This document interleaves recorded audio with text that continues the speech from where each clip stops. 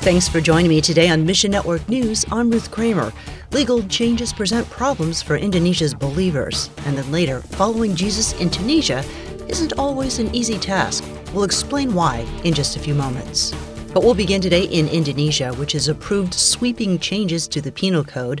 The United Nations says the new code could threaten basic freedoms. Bruce Allen with FMI says the revised code includes provisions against insulting the president and state institutions. And they do make the differentiation between insulting and simply criticizing or lodging protests. So that's often that language a little bit, but still civil rights groups are airing concerns about possible misinterpretations of those provisions when you say, you can't insult the president. Many parts of the new code are difficult to interpret, leaving room for abuse.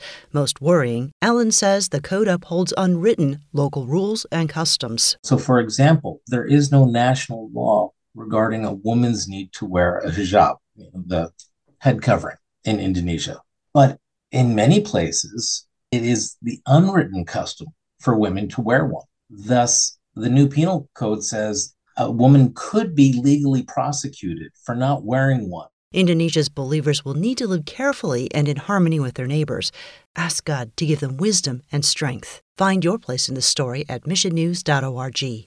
In other news, it's been 8 years since the Islamic State took over a third of Iraq. 1 million displaced people still can't return home. They rely on local Christian workers to keep their families alive with food, blankets, diapers, medicine, and much more. There's no quick fix to Iraq's problems, yet hope remains. We get more from MNN's Katie Harth. Qasim grew up watching the Islamic State destroy his hometown. He didn't believe God sent his messengers this way, though, because he watched many of his friends and relatives die. Qasim fled to a camp for internally displaced people where he got a Bible from Christian Aid Mission. Now, Qasim didn't know anything about Christianity, but he got to know the Lord by reading Scripture. Soon, he gave his life to Christ and became a dedicated follower. One day, Iraq's government hired Qasim as a teacher, and they assigned him to a camp housing captured ISIS fighters. Many of Qasim's students were children of the terrorists, and they were saturated with violence and hate. Instead of treating his students like their parents treated him, Qasim shared the love of Christ. Some of the kids have accepted Jesus, and they're learning Bible verses in secret. You can help gospel workers like Qasim bring hope to hurting people. We'll show you how at missionnews.org. Katie Harth, Mission Network News. And Tunisia is home to a small church with believers coming from Muslim backgrounds. They don't typically face violence for their faith, but many live as pariahs among their families and communities. And on top of that, it can be difficult for the church to grow.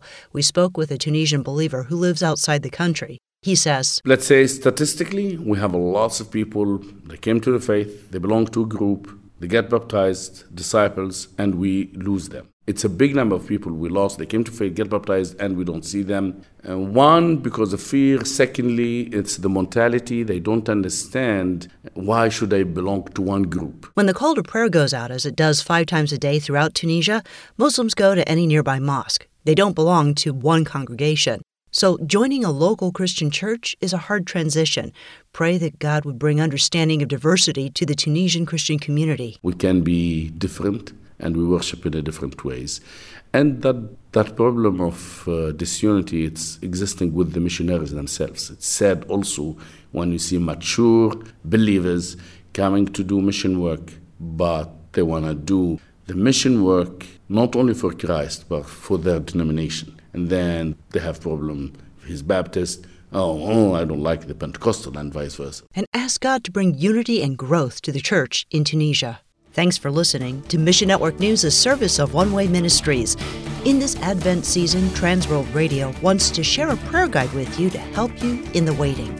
Journey with us through the 2022 Advent season as we pray for people groups all over the world. Each daily offering features a language, people who speak that language, and a couple related prayer points. So look for the links at missionnews.org. I'm Ruth Kramer.